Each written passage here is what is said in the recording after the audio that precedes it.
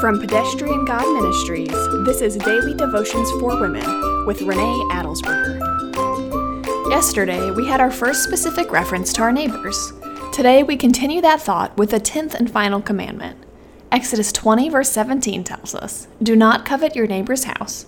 Do not covet your neighbor's wife, his male or female servant, his ox or donkey, or anything that belongs to your neighbor." Coveting is more than liking something. It's more than the passing thought of, "I sure wish my kitchen looked as nice as hers." Coveting causes us to want something so badly that we are no longer content with what we have. It blocks all forms of thankfulness in our lives.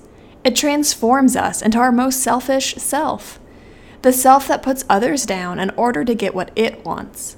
As the verse mentions, coveting can come in a wide variety of desires: the physical body of someone else's spouse, or even possessions. Quite often we covet intangible things also, like the unity shown in someone else's marriage, or their looks, or their sense of humor, or popularity. We become jealous of other people's talents and skills rather than focus on the way that God has uniquely gifted us to serve others.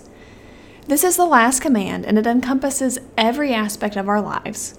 Focus on gratitude, serving others, and praying for them, and your sinful tendency toward coveting can be diminished with God's help.